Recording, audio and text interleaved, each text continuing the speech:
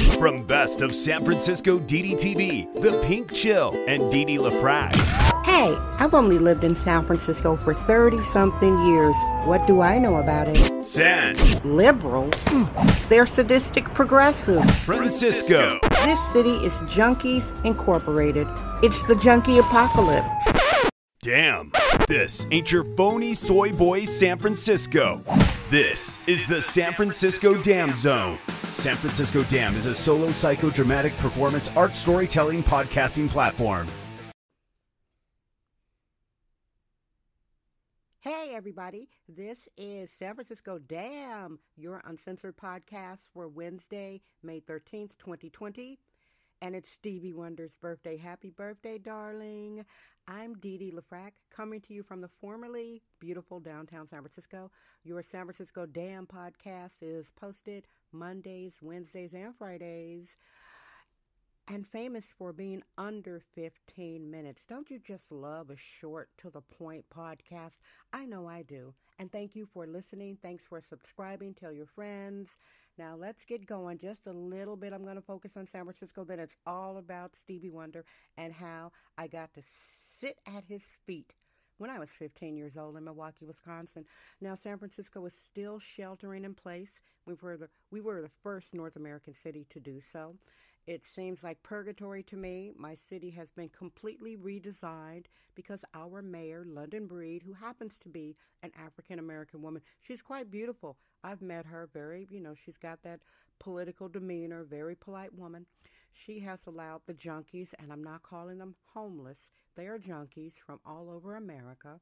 She's allowed them to pitch their tent in most all San Francisco neighborhoods. Yes, there are some San Francisco neighborhoods that are protected by the police, and the police will remove the encampments. For the rest of us, we're out of luck. It's a junkie apocalypse. It's like a horror movie. It's seriously, oh my goodness, I would never have believed that San Francisco would have been redesigned to be so squalid. And when there are junkies using the streets as their homes, living rooms, toilets, just let your imagination flow as to what they're doing. And if you want to hear more about it, go ahead and binge on San Francisco Dam podcasts. I go into deep dives all about it. So this is all about Mr. Stevie Wonder and why he's so important to me and how I got to bum rush the stage and sit at his feet. I'm from Milwaukee, Wisconsin. I am one of 7 children. My parents divorced when I was about 4 and a half. My father, unfortunately, like many males who aren't really family guys, he married a woman, beautiful woman. My parents were both beautiful Southerners. They had 7 children. And they got a divorce. And after the divorce, he just walked away. Like, this is very common.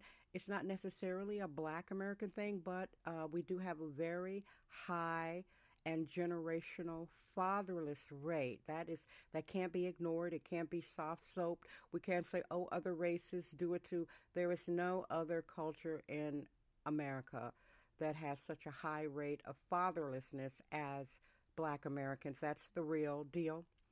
And I know about it since I consider myself fatherless since my father abdicated his role, didn't pay child support, didn't come and visit us, nothing. 7 kids. Now, what kind of guy does that? A sociopath in my book. So, anywho, I was raised musically as a Motown baby. My mom, she loved music. She played the blues a lot.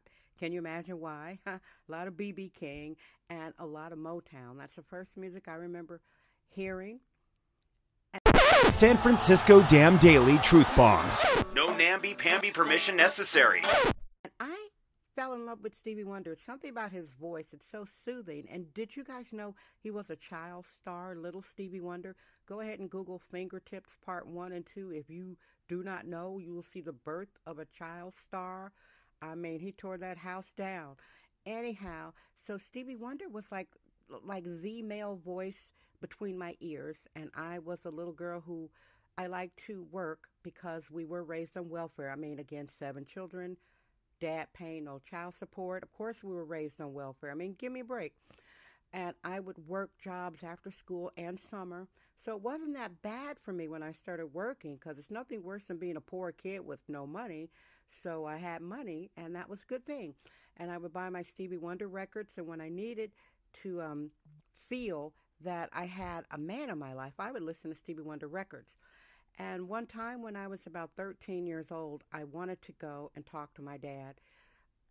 You know, a lot of these guys, they choose to stay in the same neighborhood. They abdicate their family, abandon their family, but stay in the same neighborhood.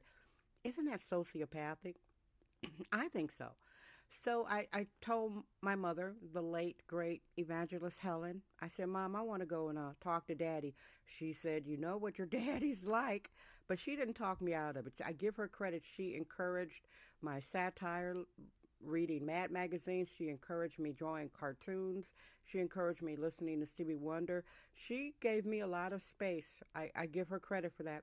She said, yeah, you can go over there, but I needed a chaperone. Back in the day, kids had chaperones, and I was 13 years old, but one of my older sisters, her name was Linda. She is no longer with us. Rest in peace, Linda.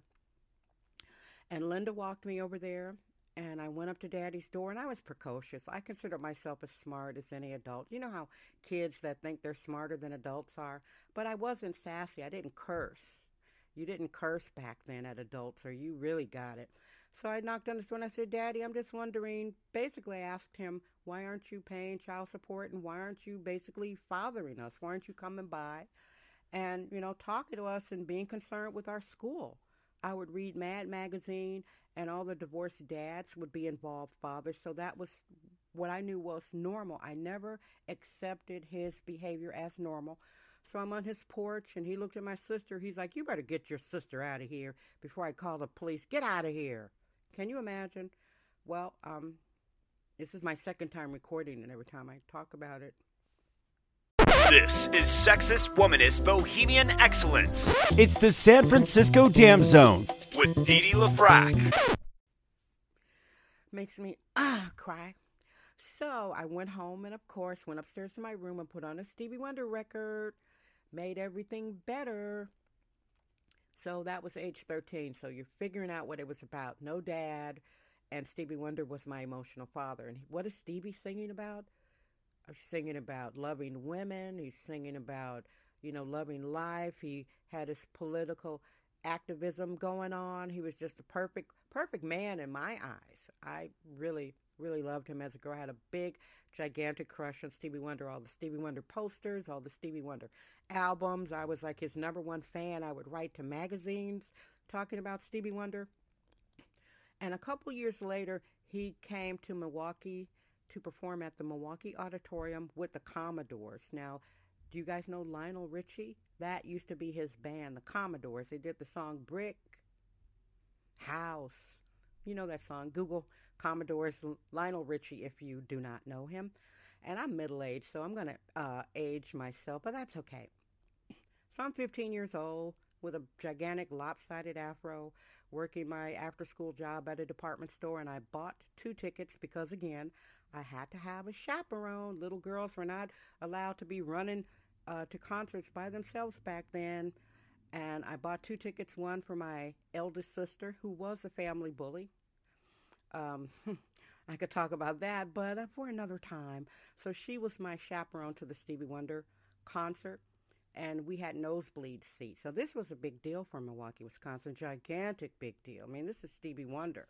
This is during his phase where he was just winning all the Grammys. He was making these beautiful, iconic albums. He was the king of R&B. He was just running music.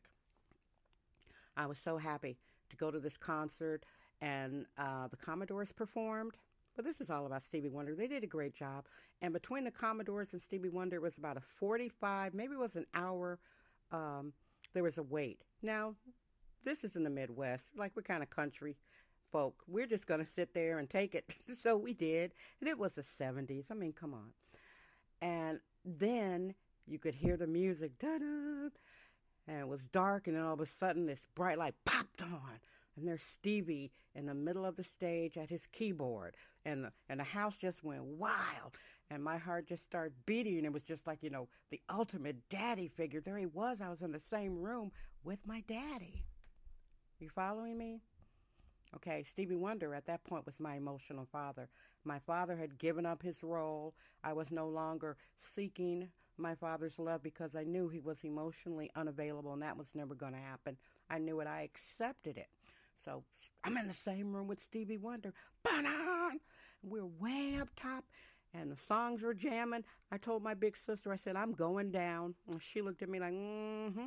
And so I went down, down, down. I popped up on the stage. I looked like I was about 12 years old, and I had a little tape recorder back then. The tape recorders were kind of bulky with a microphone on a string.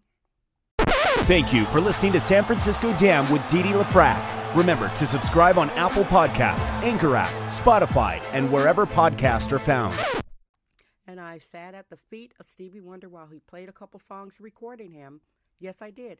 And the bodyguards looked at me like, huh? But they didn't make me leave. This was another era, and I was harmless. I wasn't spazzing out. I sat at Stevie Wonder's feet.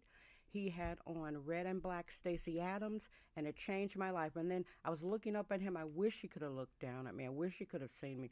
But it was a life-changing moment.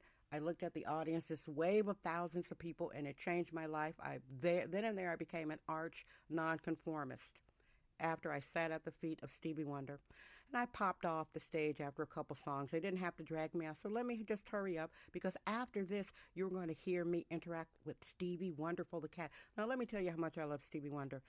My public access TV show, multiple award-winning show called DDTV, for the first 10 years, and it's been around 25 years. For the first 10 years, the theme song was Higher Ground. Okay, when my beloved husband, co-producer Richard LaFrac, died of a terrible cancer, my theme song was Don't You Worry About a Thing. And I also started a live public access show called The Dee Dee Wonder Show, and that ran for 3 years from 2016 to 2019. And every other week, I would go there to the public access station in San Francisco, and I did a live show where I was basically a VJ. And I was talking about how much I love Stevie Wonder. I would play Stevie Wonder music, and then I would talk about how his music helped influence me as a young girl and how he was helping me to heal through widowhood. Are you following me?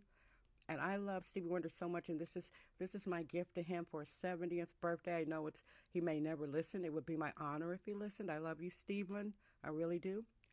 All right, so I got to tell this story. I'm talking fast because I don't want to go over my time of 15 minutes. I appreciate everyone around the world listening, and it's important that you know I wouldn't be walking the face of the earth without the influence of Stevie Wonder. I would have made some pretty poor choices in men, hobbies, and places where I went. I know for sure I wouldn't even be alive today.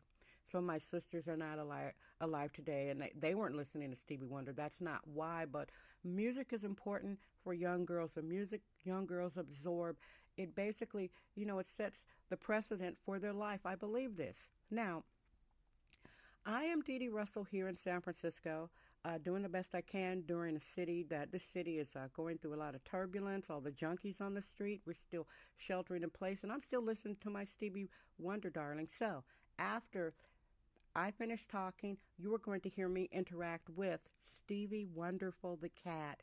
Yeah, I adopted a cat in 2019 on Valentine's Day. It was love at first sight, and I named him Stevie Wonderful. I'm middle-aged, and I've had many cats. Stevie Wonderful is the best cat I have ever had. He's verbal, he's cuddly, he's inquisitive, he's masculine, and he has a feminine side. I'd say he's probably a lot like the man, Stevie Wonderful the man, Stevie Wonder the man, Stevie Wonderful the cat. So please subscribe to San Francisco Dam. This podcast comes to you Monday, Wednesday, and Fridays from San Francisco. I am Dee Dee LaFrac, and guess what? I trust my vibe. San Francisco, damn.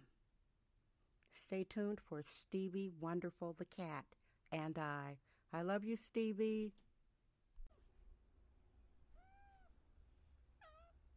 What?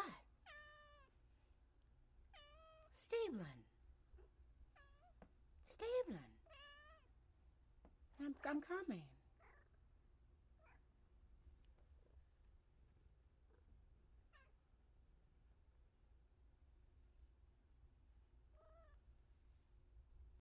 We're allergic to free-range, hyper-allergic control freaks. It's the San Francisco Dam Zone with Dee Dee LaFrac.